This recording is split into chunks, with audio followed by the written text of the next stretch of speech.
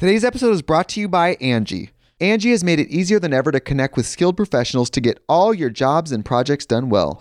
Let me tell you, there's the version of it where you try to do something at home, and then there's a version of it where you have someone help you, you watch them do it the right way, and you go, thank God I didn't try to do that myself. I have fully done things around the home that I think look good, and then a bang in the night, and I wake up to a shelf collapsing, a painting falling off the wall.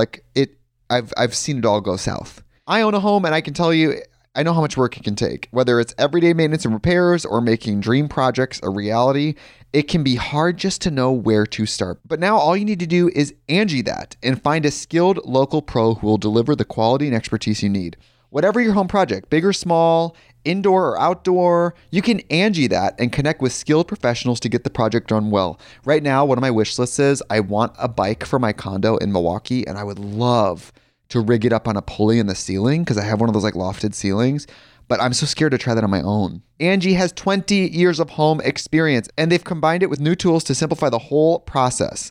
Bring them your project online or with the Angie app. Answer a few questions and Angie can handle the rest from start to finish, or help you compare quotes from multiple pros and connect instantly, which means you can take care of any home project in just a few taps. Because when it comes to getting the most out of your home, you can do this when you Angie that. Download the free Angie mobile app today or visit Angie.com. That's ANGI.com. This Mother's Day, treat mom to healthy, glowing skin with Osea's limited edition skincare sets. Osea has been making clean, seaweed-infused products for nearly 30 years. Their advanced eye care duo brightens and firms skin around your eyes, while the Golden Glow Body Trio nourishes and smooths skin all over. They both come in giftable boxes with savings up to $46 and free shipping for a limited time. Go to OSEAMalibu.com and use code MOM for 10% off your first order site-wide.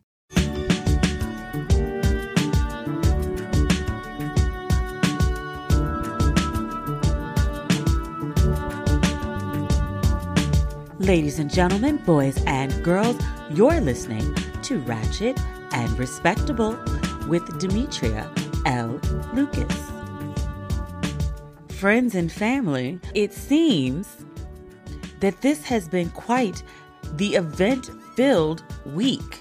Let's start with the fun, because some of the things that we're going to discuss are actually quite tragic. Last week, I talked to you about going to a pre-Oscar party in which I saw two of my favorite actors from my favorite show, Snowfall.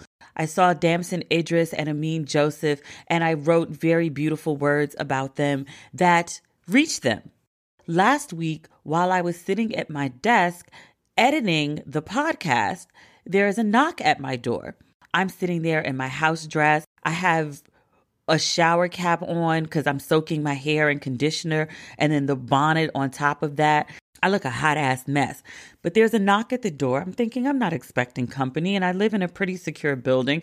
So it is a delivery man, and he says I have to sign because there's alcohol. And I'm like, who is sending me alcohol? As it would turn out, it was red wine and chocolate from Snowfall's Gents, Amin Joseph and Damson Idris. Now, when I made the post about them a couple weeks ago, Amin Joseph was in my comments section and he tagged Damson and he says, we should send sis some wine. And I just thought he was talking ish. I didn't think nothing about it. We shared a nice moment and I did it out of the goodness of my heart. But they sent me wine and chocolates. It was absolutely a gorgeous gesture. It put a gigantic smile on my face and it made me feel really good. And I just really felt appreciated. A gigantic love fest to the gentlemen of Snowfall. I love Ankh. I love Franklin Saint. I follow Damson Idris on Instagram. He's been in LA like a lot. So I take that as a sign that shooting is going well. And I cannot wait for season 4 of Snowfall. In a somewhat related note, okay, kind of not. I'm trying to tie it together and it's not really working. We're going to talk about Snoop going on Red Table Talk.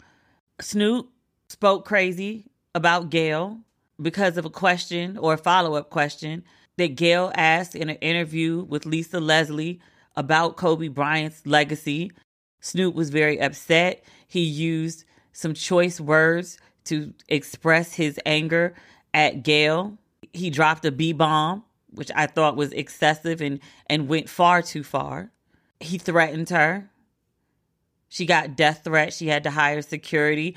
And then he came back later and said that he talked to his mother. His mother told him he went too far. And so he made a video apologizing, which I think is the least that you could do when you fuck up. Last week, I spoke about my mother, and she would say to me when I did stupid things that were obviously stupid, she would say, don't be sorry, just don't do it. That was my advice to Snoop. And then I also said, he has apologized. Let's see if there's changed behavior. So he went on Red Table Talk and he spoke to Jada and Grammy and Willow. Willow was present. All she really said, literally, all she really said was, yeah. And I try not to be too hard on young Willow because she is young. She has not had a lot of life experience. None of the three women are journalists. They talk to different people about different issues. And I enjoy the show. But watching the show and watching people like Snoop and before him, T.I., come on the show and not utilize, but use the platform that Jada and the women of her family have built with an audience, definitely mostly women, I would guess mostly Black women. They bring these gentlemen on and they offer a sympathetic ear and they nod and they listen, and the men do their best to apologize and explain and spin. And T.I. uses a lot of big words, but he's not quite as charming or even as articulate as Snoop, who's been in the game a little bit longer. Watching Snoop essentially manipulate the Red Table Talk platform, and then watching Jada and Gammy and Willow nod and agree and empathize and basically make what he said more palatable to the women that were offended by the way he spoke to and of Gayle. Like, you absolved him by being a Black woman who was willing to hear him out. And after I watched that interview, I was like, oh, I need to stop doing that shit too. Because there have been plenty of times where a guy has messed up, and I speak as a friend because there's somebody that I care about. There's sometimes people that I know really well who have been good people to me, have not been good people to others. And using this vast platform that I have to speak of their good when they've clearly demonstrated their bad, haven't really apologized, or maybe they've said it, but they haven't changed their actions. But I have been guilty of absolving men who did not earn absolution. And watching Snoop on Red Table Talk, I was like, oh, yeah, I got to stop doing that shit. Because Snoop went on Red Table Talk and, he said he was sorry. And he said that, his mother reached out to him and he said he did too much with Gayle. And I was kind of just thinking, so like for the last 20, 25 years, because Doggy Style came out when I was like a sophomore in high school. So we're talking about 14 to 40, over 25 years ago. Like, your brand has been misogyny, bitches and hoes and pimps and misogyny. Like, Snoop spent a good chunk of his career dressed as a pimp with a blowout, hanging out with pimps, doing his best Goldie impression. Your mama didn't have no issue with the misogyny all that time. But now, Gayle is the straw that broke the camel's back. Okay. Snoop didn't just talk about Gayle. Jada asked him about the misogyny in his music and whether he was still going to say bitches and hoes. And he was like, I stopped for a while, but it's just in the culture, and I do concerts and people have this expectation of my music. And so I just can't stop. If freaky ass Prince can become a Jehovah's Witness and switch up his lyrics to be in honor of his God, be in service to his God, I don't understand why Snoop can't substitute another word for bitch or hoe. If you don't want to be a misogynist, if you don't want to spread misogyny, you could stop. If you put the financial gain before the respect for women, You're just a through and through fucking misogynist. Don't try to sugarcoat it and clean it up and get on Red Table and be like, oh, that's not what I meant. And it bothered me that, like, he said that and no one at the table pushed back. Not journalists. I get it. There are 3 women sitting around a table. But for all the people who got mad at Gayle for that follow-up question for Lisa Leslie, I get it. Gayle King is a true journalist. She's going to ask the question. They might not like how she asked. They might not like what she's insinuating. But a good journalist asks the hard questions. And watching Red Table Talk, it reminded me of the void in current journalism. It used to be if somebody got themselves into some deep shit, you'd go to Oprah or you'd go to Barbara Walters. Oprah don't do interviews like that anymore. I haven't seen a Barbara Walters interview in forever and a day. There's no one who folks can go sit down with to ask the hard questions. Maybe Robin Roberts. She did Nate Parker when he was in the hot seat. She's done some other folks. Michael Strahan does it too sometimes. But that's just not the same. GMA is in the morning. You can only ask with so much salacious stuff while people are, eating their eggs and pouring their cereal. I've done GMA like 9 times and they're always like, just be mindful. It's morning television. I'd be on my P's and Q's, trying not to say ratchet things in that respectable place. Another thing, Jada didn't ask Snoop about Bill Cosby. When Snoop goes on his rant about Gayle, at some point in it, he says, free Bill Cosby, starts referring to Bill Cosby as Uncle Bill. Bill Cosby, who is currently serving time for sexual assault, found guilty. You want a rapist freed? You really give not 2 shits at all about women. But like I said last week, Snoop apologized. He accepted wrongdoing. I respected that he got on the same platform that he acted an ass on and that he tried to clean himself up afterward. He said that his actions were wrong, that he knew better. He wasn't raised like that. He's going to act better. Okay. And I said about him the way I say about everybody else who apologizes. Show me. Show me with your actions that you are going to do better, walk better, live better. Less than a week after Red Table Talk, Oprah is in the middle of her 2020 Vision Tour. She falls on stage and Snoop gets on social media and clowns it. Was like, oh, that must have been a gust of Michael Jackson or Kobe Bryant knocking her over. One, Oprah never said shit about Kobe Bryant. She didn't, never. Gayle is the one that did the Kobe Bryant interview. And although Gayle and Oprah are close friends, they're not the same person. Gayle is not responsible for what comes out of Oprah's mouth. Oprah is not responsible for what comes out of Gayle's mouth. And because this must need to be pointed out, again, Oprah has never made a Michael Jackson documentary. Oprah Winfrey had a talk show for 25 years. Before that, she was a working journalist as a morning news host. She has practiced journalism for the better part of over 40 years. She interviewed men who had participated in a documentary where they alleged Michael Jackson abused them. A journalist asked questions. You're literally upset that a woman did her damn job by asking questions. And because you're mad that this woman did her damn job, you're making fun of her for falling at 65, 66 years old. Oprah's a senior. She sprained something. She posted a picture on the internet the next day. She got her foot propped up and got some brace on. An old person falling is not funny. And it's not something to be clowned just because you don't want them to ask questions about rape. Or you don't want them to probe into men who accuse a man who is on camera at 30-something years old talking about he slept in the bed with boys. Folks want to be like, Michael Jackson's not a rapist.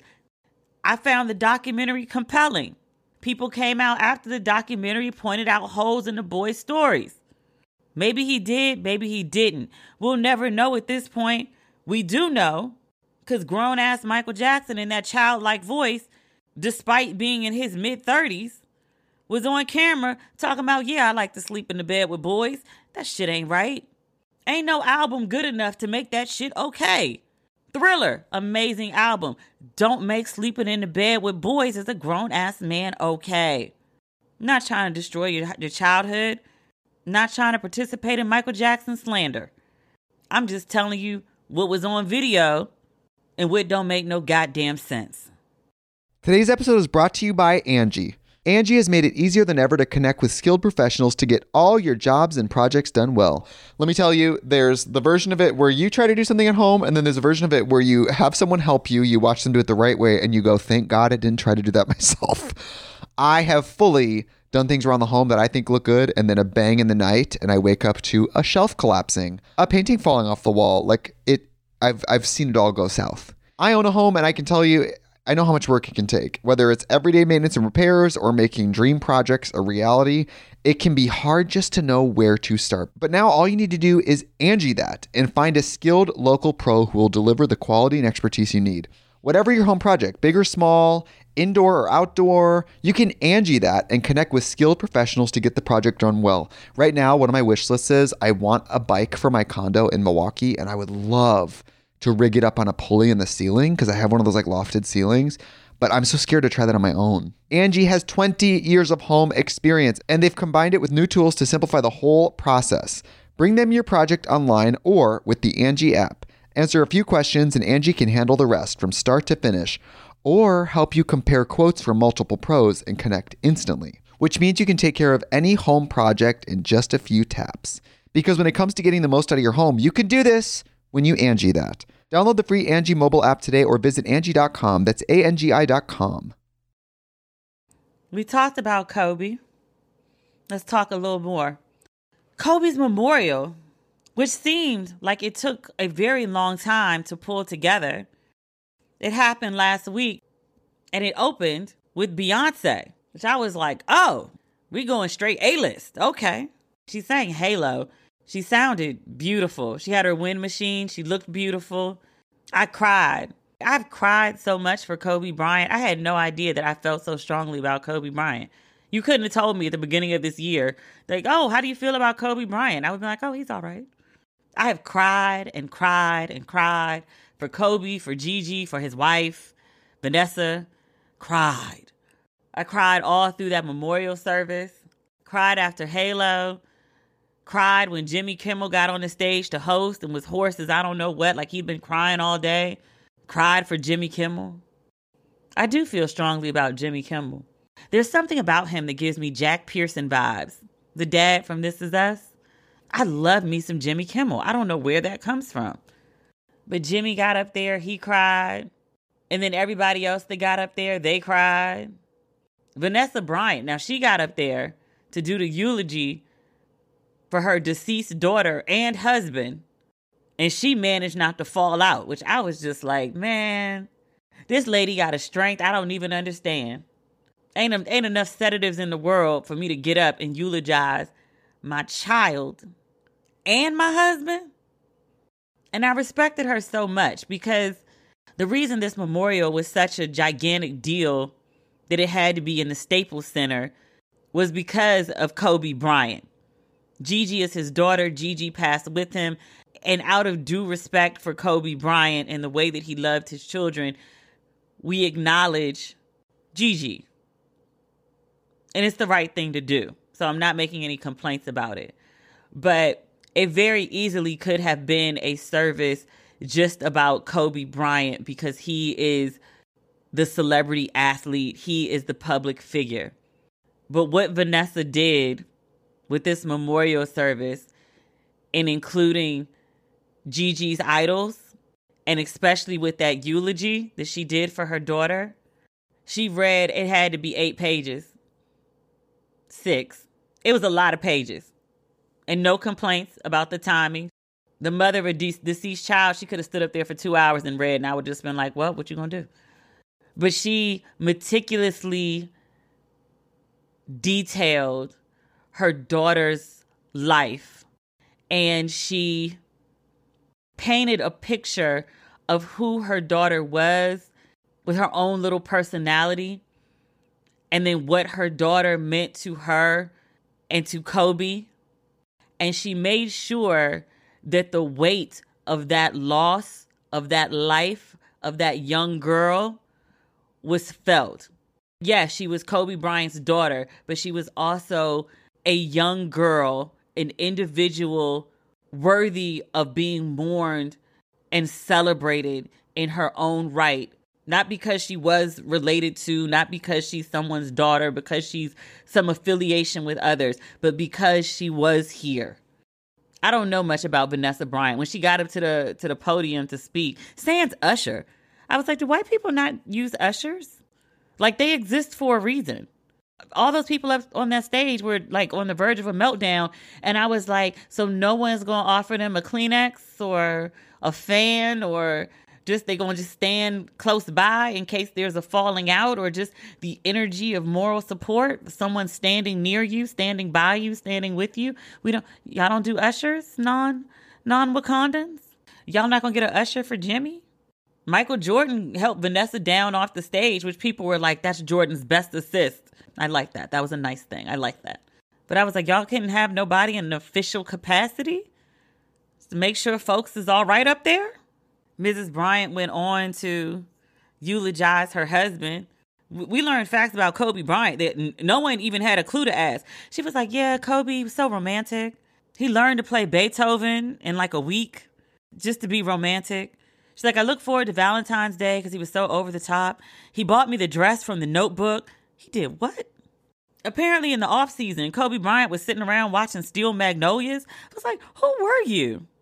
In my favorite TV show of all time, when Stringer Bell is killed, Jimmy McNulty, the officer who has been chasing him, goes to his apartment, and he thought Stringer Bell was just like some hood drug dealer.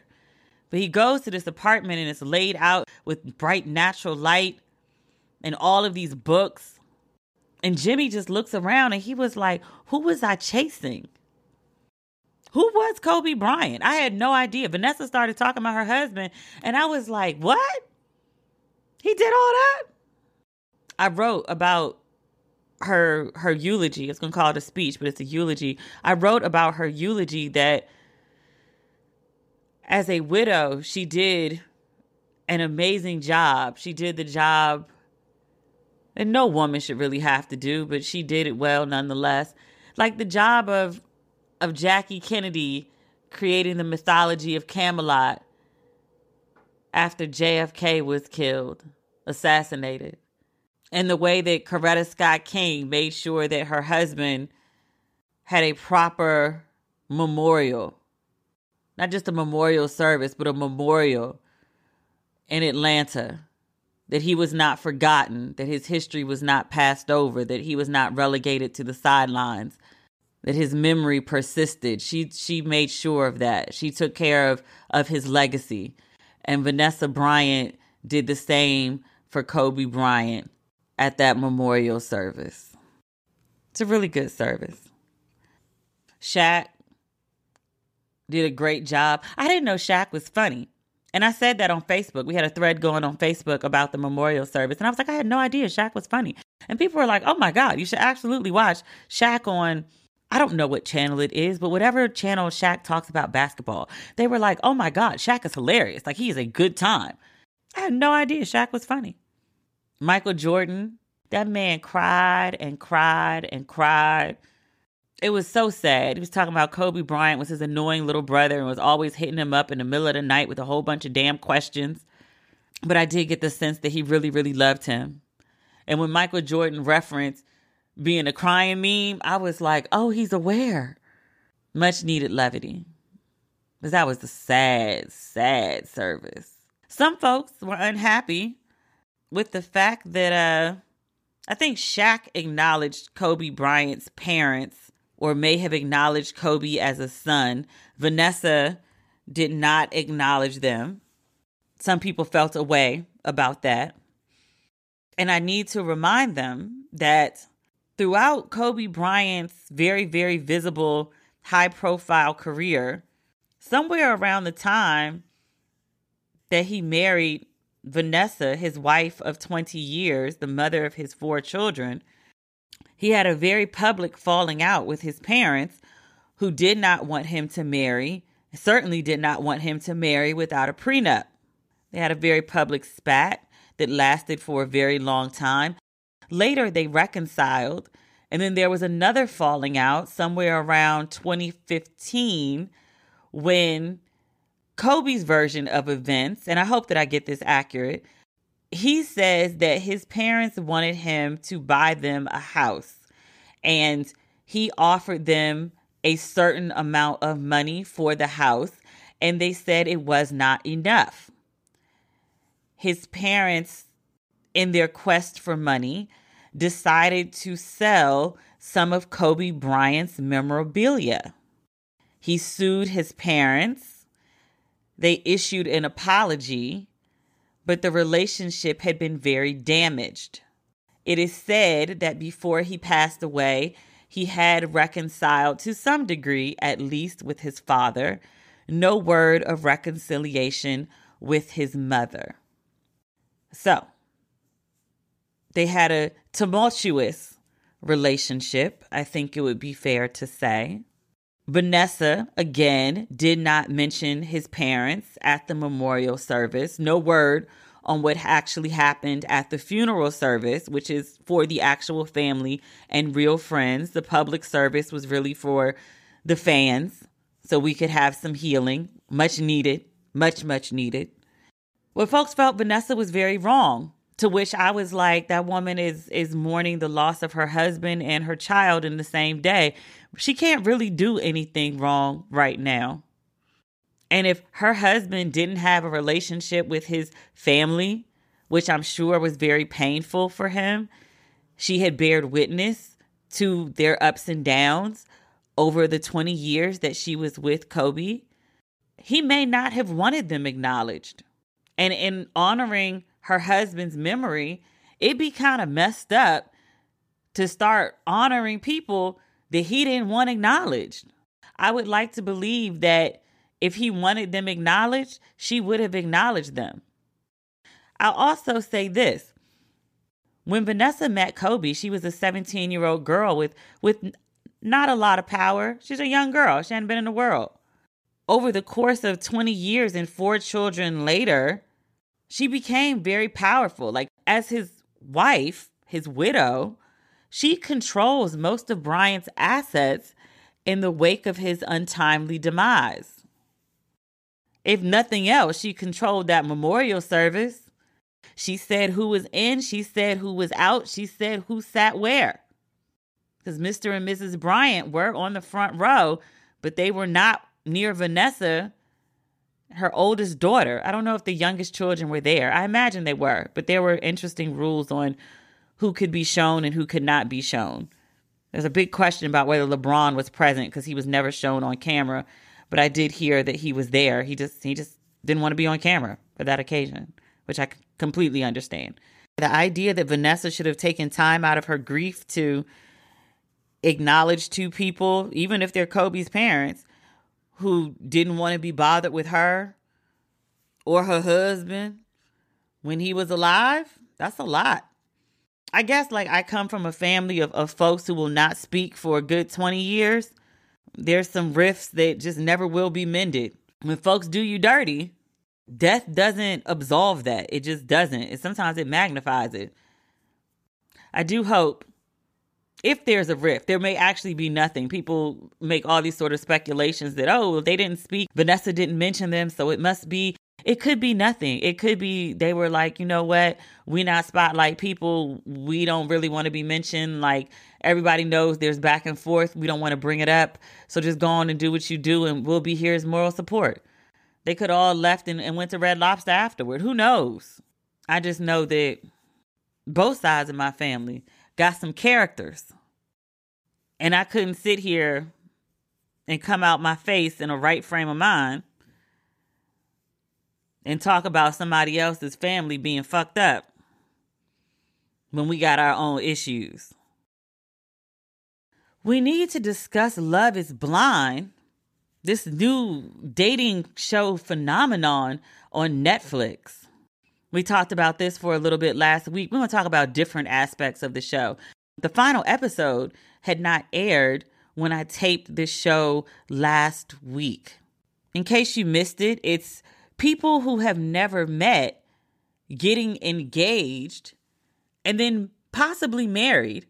The idea is that looks are not everything and that you can find your match just based on good old-fashioned communication.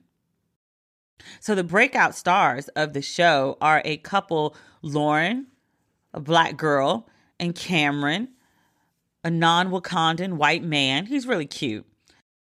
They went through the process that I just described. They met in these pods. After, I want to say like 3 or 4 days, Cameron proposed. Lauren accepted. They met. They seemed to have a little tension about like, does this interracial thing kind of work? More so from Lauren's end than Cameron's. But then they quickly got over that. Like, it was pretty clear that they were just trying to play up that drama for like TV, because they were pretty compatible and got along on like all cylinders. As crazy as it sounds, because this experiment is kind of crazy, they actually work. It's a crazy concept. Like, you met in 3 days and then you got engaged. Huh? But they really do strike me as two people who just happen to meet in an unconventional way. They seem very compatible and in sync and on the same wavelength. Like, it works somehow. Weirdly. But it does. Like, I don't question it. Like, when I see them together, I'm like, oh, how cute are they? They're just adorable. And this show was taped in 2018 and now it's 2020 and they're still rocking. So good for you. Good for Black girl love. The other most talked about couple on the show was Carlton and Diamond. Black man, Black woman.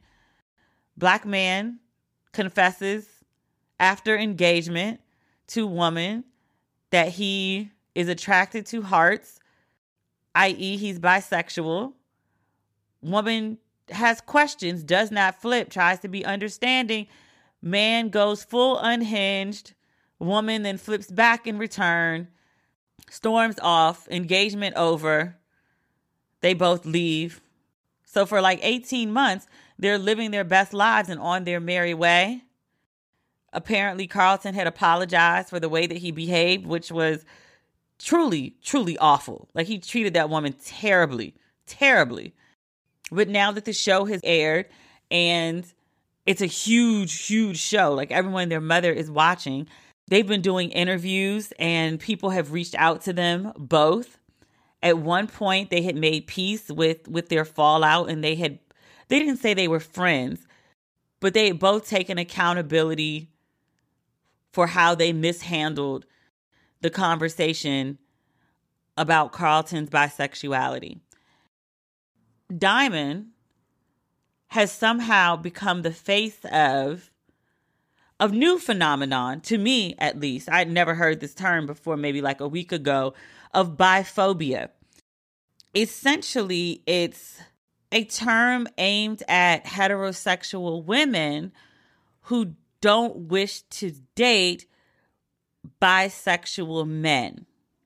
And the idea is that the reason that heterosexual women don't want to date bisexual men is rooted in ignorance, fear, insecurity.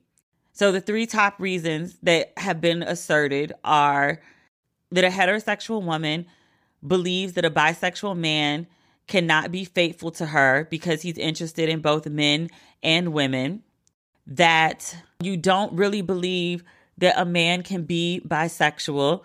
You think that he's just putting on a front and that he's really gay, that he's using a woman as a beard, or that bisexual men are disease-ridden and if having sexual encounters with one will leave you with their diseases.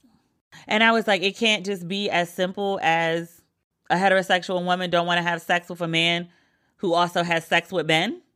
I was told that that is actually about, what's the word they like to use? Implicit bias, that the act of same-sex sex between men is deviant. And that's why you have an issue with your man having sex with another man. Or you believe that gay sex makes a man less masculine.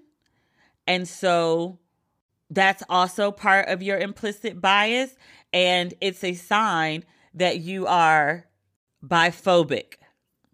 And I was like, I don't understand why this is a phobia as opposed to a preference. I don't date dudes under, in general, 6 feet. That's my preference. I don't like to date men with children. I prefer not to date men who've never been married. That's not to say I date married men. I prefer divorced men, not separated, like full-fledged, like divorce. Your papers are signed and notarized. And if I need to see them, you can produce them on demand. That's my preference. That's only because people who have been married and divorced have an entirely different outlook on life than people who've never been married. If you need me to explain it one day, I will. But the dating game is entirely different once you've been married. A large part of what passes for modern dating is women jumping through hoops to prove that they are worthy of marriage, and men dangling the idea of commitment, marriage, validation to women as a way to get them to behave in the way the men want. It's some sick shit, but you can only see it when you're not playing the game anymore. That said, I don't understand why, because I'm a heterosexual woman who prefers other heterosexuals, that makes me biphobic. I also don't appreciate being told who I should be dating or having the sex with. It's my vagina. It's my body. It's my time spent. I don't understand why I can't choose who to spend it with without having some label applied to me. I wrote about this, and it was a vigorous discussion, as you can imagine. My whole point was, I'm really tired of people telling me as a woman what I need to do and not to do, especially when it comes to dating, relationships, and sex. Like, I'm a grown-ass woman. If I want to have sex with 10 people in one day, that's my business. It's my vagina. I do what I want with it. If I don't want to date, if I don't want to have sex, if I want to be celibate, if I want to be done with men forever, that's my choice. It's my body. I don't understand why anyone has any commentary for it. But it's just I feel like women are constantly being told what they should be doing. Everything from who should be served the dinner they just cooked first. Do you serve your man? Do you serve your kids? Should the plate be square? Should it be round? Should it be paper? Should it be ceramic? The stupidest of conversations. But people are always telling women that they need to be doing something. They need to be pleasing someone. They need to be doing this, doing that. And I'm just the biphobic thing has just pushed me over the edge. How dare you tell me that I need to be having sex with men who also have sex with men? I don't want to. And then people who keep trying to make this point about you're not recognizing your implicit bias, you're not recognizing your phobia, you're not recognizing your blah, blah, blah. I just want to kindly point out to you, if you're trying to convince people to see your train of thought, stop calling them names. Because immediately, if you start telling people you're biphobic, you're homophobic, you're transphobic, all they hear, you're calling me a goddamn bigot. So yes, I'm going to be defensive. I'm going to be absolutely not. I'm not homophobic. Absolutely not. I'm not biphobic. Absolutely not. I'm not transphobic. And look, I'm trying my best to be open-minded, to not just tolerate, but to accept, to celebrate even. I believe we are all God's children. I want us all to be happy. If you want to change your sex, or you feel you were born the wrong sex, however you want to express your sexuality, whoever you want to have sex with, as long as everyone is consenting and of age, have at it. What you do in your bedroom or wherever you like to do your sexual business is not mine. I certainly don't want you commenting on how I do, but it's just real weird to me that heterosexual folk, particularly women, it's been said to us over and over, you got to let people be. You got to let people be. You got to make room for other people because it's exclusionary, and accept, allow, love. Great. Stay out of people's bedrooms. Great. A lot of folks did that. A lot of folks fell in line. But then suddenly, I feel a lot of folks are trying to be in my bedroom right now. I'm not okay with that. Telling me I need to have sex with bisexual men? This is where I draw the line. You can't tell me who to have sex with. You can't tell me who to date. And you certainly can't label it as some kind of phobic because I don't want to do what you think I should be doing. It's not okay. I mean, folks want to make up terms. If I start saying crazy shit like heterophobia, you can be like, Demetria, you're doing the most. You sounding like white folks talking about reverse oppression. But I'm like, is this how they feel? I think reverse racism and reverse oppression and all of that, I feel like it's white folks deflecting. But I also feel like if this is the energy they've been feeling, we might have to acknowledge that shit. I don't want to have to go there with it. Please, don't make me go there. Last but not least, we need to talk about Jackie Lacey. She is the Los Angeles District Attorney. She is a Black woman.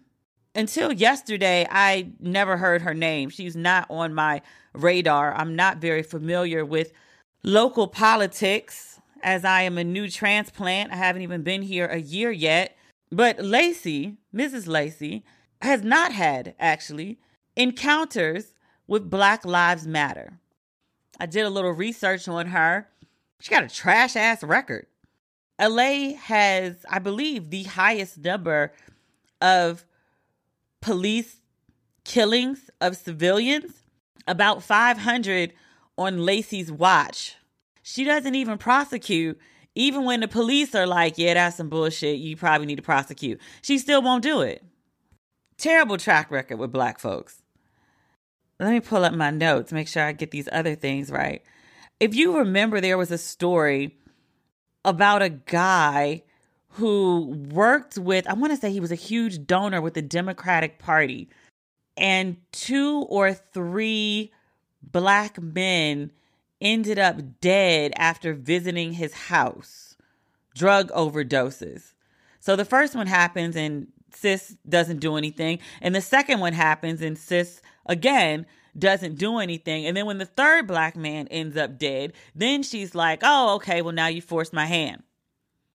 I've also read, I want to say this was the LA Times, she aggressively pursues the death penalty, and she has refused on multiple occasions to meet with Black Lives Matter, who want to hold her accountable for her terrible track record towards Black folks. So she has refused to meet with them. She's ducked, she's dodged, she's made meetings, she's moved them, she's not shown up. Black Lives Matter protesters in LA were like, we've had enough of this shit. So they take it upon themselves a couple days ago to go to Lacey's private residence, her home, at 5:30 in the morning, about 30 people, and stage a protest. So it starts with them on the sidewalk. They're sitting in chairs. I believe they were banging drums. They're making a whole bunch of noise, as protesters tend to do. 3 of the people from the group, including the head of Black Lives Matter LA, take it upon themselves to go up on Lacey's porch and ring the doorbell. They are greeted at the door by Mr. Lacey, who brandishes a gun, and on video, he's seen telling them to get off his property or he will shoot. I just like to point out that the video, the tape ain't even shaky. Nobody screams. He not even really yelling all super aggressive. He's not waving the gun crazy. He's holding it. He's pointing it. But it really wasn't nearly as terrifying as it kind of sounds. Like, oh, he brandished a weapon. He had his gun out. He pointed it. He told people to move. And they didn't move. Then he closed the door and went back inside. Every major newspaper in the country covered the story of Mr. Lacey pulling out his gun on the Black Lives Matter people. I see this picture and I'm like, whose uncle is this pulling out a gun, and why did he do it? So I go beyond the headlines and I read it and I'm like, so y'all thought showing up at a old Black man's house, it could have been a young Black man, just any Black person, really. Y'all thought showing up at a Black person's house at 5:30 in the morning And to be clear, sunrise isn't till like 6:15 in LA. I get up before the sun most days. So it was still dark out. 30 folks decided to roll up on this man's house, and then 3 of them decided to go up on his porch and ring his doorbell. And let's be real clear. It's highly unlikely they rang the doorbell and then stood back with their hands folded and started singing Christmas carols to be as most non-threatening as possible. Y'all were protesting. Y'all went up on that man's porch. You rang his doorbell for sure. I'd probably guess you banged on the door. I'd probably guess you was loud talking, if not yelling, while you was on the porch. And he came to the door with his weapon drawn. I don't know what else you expected to happen, because that was the most likeliest shit ever. The 3 folks who went up on that porch, one of them is a well-known activist. She's also a professor, Black woman, obviously. She is the chair of the Department of Pan-African Studies at California State University, Los Angeles, and the co-founder of the Los Angeles chapter of Black Lives Matter. Her name is Melina Abdullah. She's widely respected as an activist in LA, so no shade to her.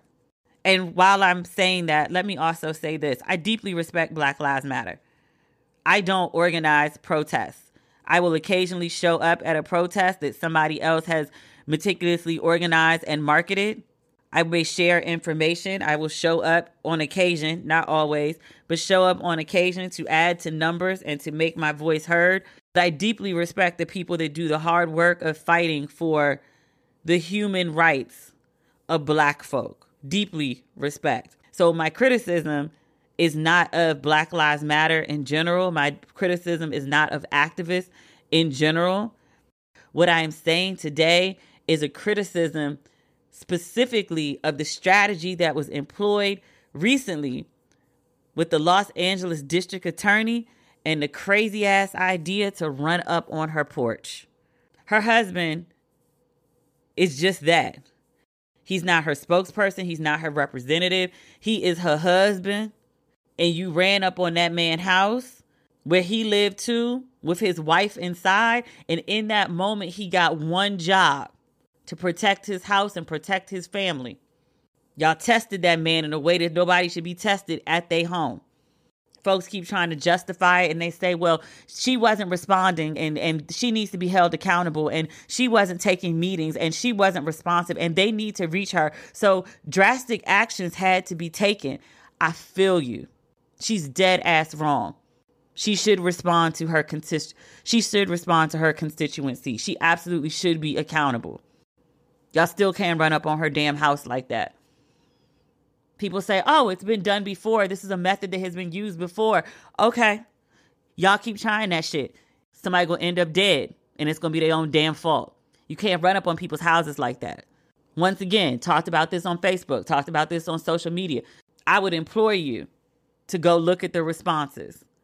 95% of them are Black folks saying, if you run up on my home, if you come on my porch and ring my doorbell at 5:30 in the goddamn morning, I'm going to greet you with my tool. I would suggest that you especially don't try that with nobody from Texas or Florida or Louisiana. Most of the Deep South, them mofos believe in guns. They will shoot and ask questions later, if at all. They will hit you with some castle doctrine, some stand your ground, but they will shoot your ass for running up on their house. Ain't a lot of safe places for Black folks in this world. I think that needs to be taken into consideration too. Even if you don't like this woman's policies, even if you don't like the way this woman has been DA, even if you think she's trash in the way she treats Black folks, which from everything I've read, I agree with you about that. Black folks don't have many safe spaces. Your home is your safe haven. Somebody run up on your safe haven, you're going to get some extra. So when I say to people, they be like, you're talking about respectability politics and protest. You're trying to be civil and protest. You're trying to be polite and protest. Protest is ugly. Protest is messy. Sometimes you have to be disruptive. In most cases, I will agree with you. I think it's completely distasteful to go to someone's neighborhood and protest at their home. I think that actually does cross the boundary. But the sidewalk and the streets, public space, it is what it is. I don't like it. I'm not going to call you wrong for doing it. You want to talk about being disruptive? You want to talk about being messy? Stay on the sidewalk. Stay on the street. That's messy enough. coming up on somebody's private property. That situation, the DA's husband, could have been so much uglier. The headlines where he brandished weapon, he pulls weapon, it could have been shot to dead. And a lot of folks would have understood, wouldn't have been no sympathy. Shouldn't have had her ass up on that man's porch. I'm glad it didn't escalate to that. Other people were like, he should have called the police. We're going to go back to the statistic I just mentioned about how the Los Angeles Police Department has the most civilian deaths at the hands of officers. They have the most in the country. As pissed off as husband Lacey was, it was better for him to come out and brandish a weapon that he didn't use than to call the police, the LAPD, on Black Lives Matter protesters. Imagine how that shit would have gone. People talk about all these white folks who get upset, all these Karens upset because their raisin supply is low. They call the police on black people for a bunch of dumb shit, and everybody writes all these think pieces and gets all up on social media and talks about calling the police on black people is like weaponizing the police force. Calling the police on black people is putting black people's lives in danger. And then suddenly today, everyone's like, well, he should have called the police if he was scared. Really?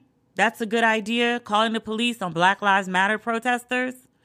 Sir did them folks a favor waving his own gun, and they still ain't have enough good sense to get off his porch.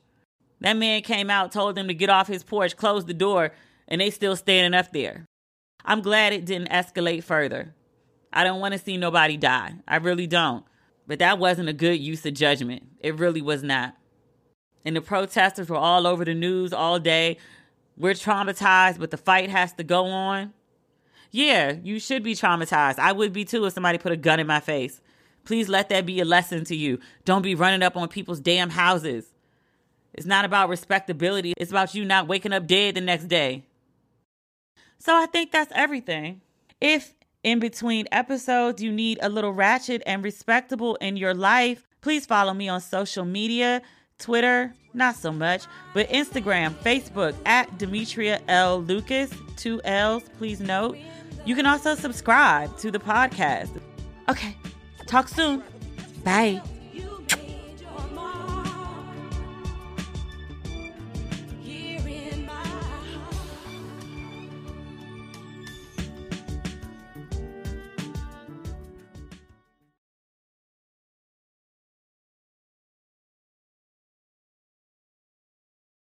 Today's episode is brought to you by Angie. Angie has made it easier than ever to connect with skilled professionals to get all your jobs and projects done well. Let me tell you, there's the version of it where you try to do something at home, and then there's a version of it where you have someone help you, you watch them do it the right way, and you go, thank God I didn't try to do that myself. I have fully done things around the home that I think look good, and then a bang in the night, and I wake up to a shelf collapsing, a painting falling off the wall.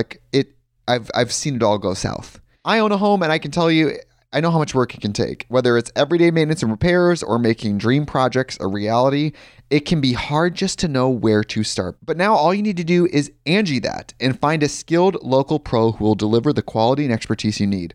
Whatever your home project, big or small, indoor or outdoor, you can Angie that and connect with skilled professionals to get the project done well. Right now, one of my wish lists is I want a bike for my condo in Milwaukee, and I would love to rig it up on a pulley in the ceiling because I have one of those lofted ceilings, but I'm so scared to try that on my own. Angie has 20 years of home experience, and they've combined it with new tools to simplify the whole process. Bring them your project online or with the Angie app. Answer a few questions and Angie can handle the rest from start to finish, or help you compare quotes from multiple pros and connect instantly, which means you can take care of any home project in just a few taps. Because when it comes to getting the most out of your home, you can do this when you Angie that. Download the free Angie mobile app today or visit Angie.com. That's ANGI.com.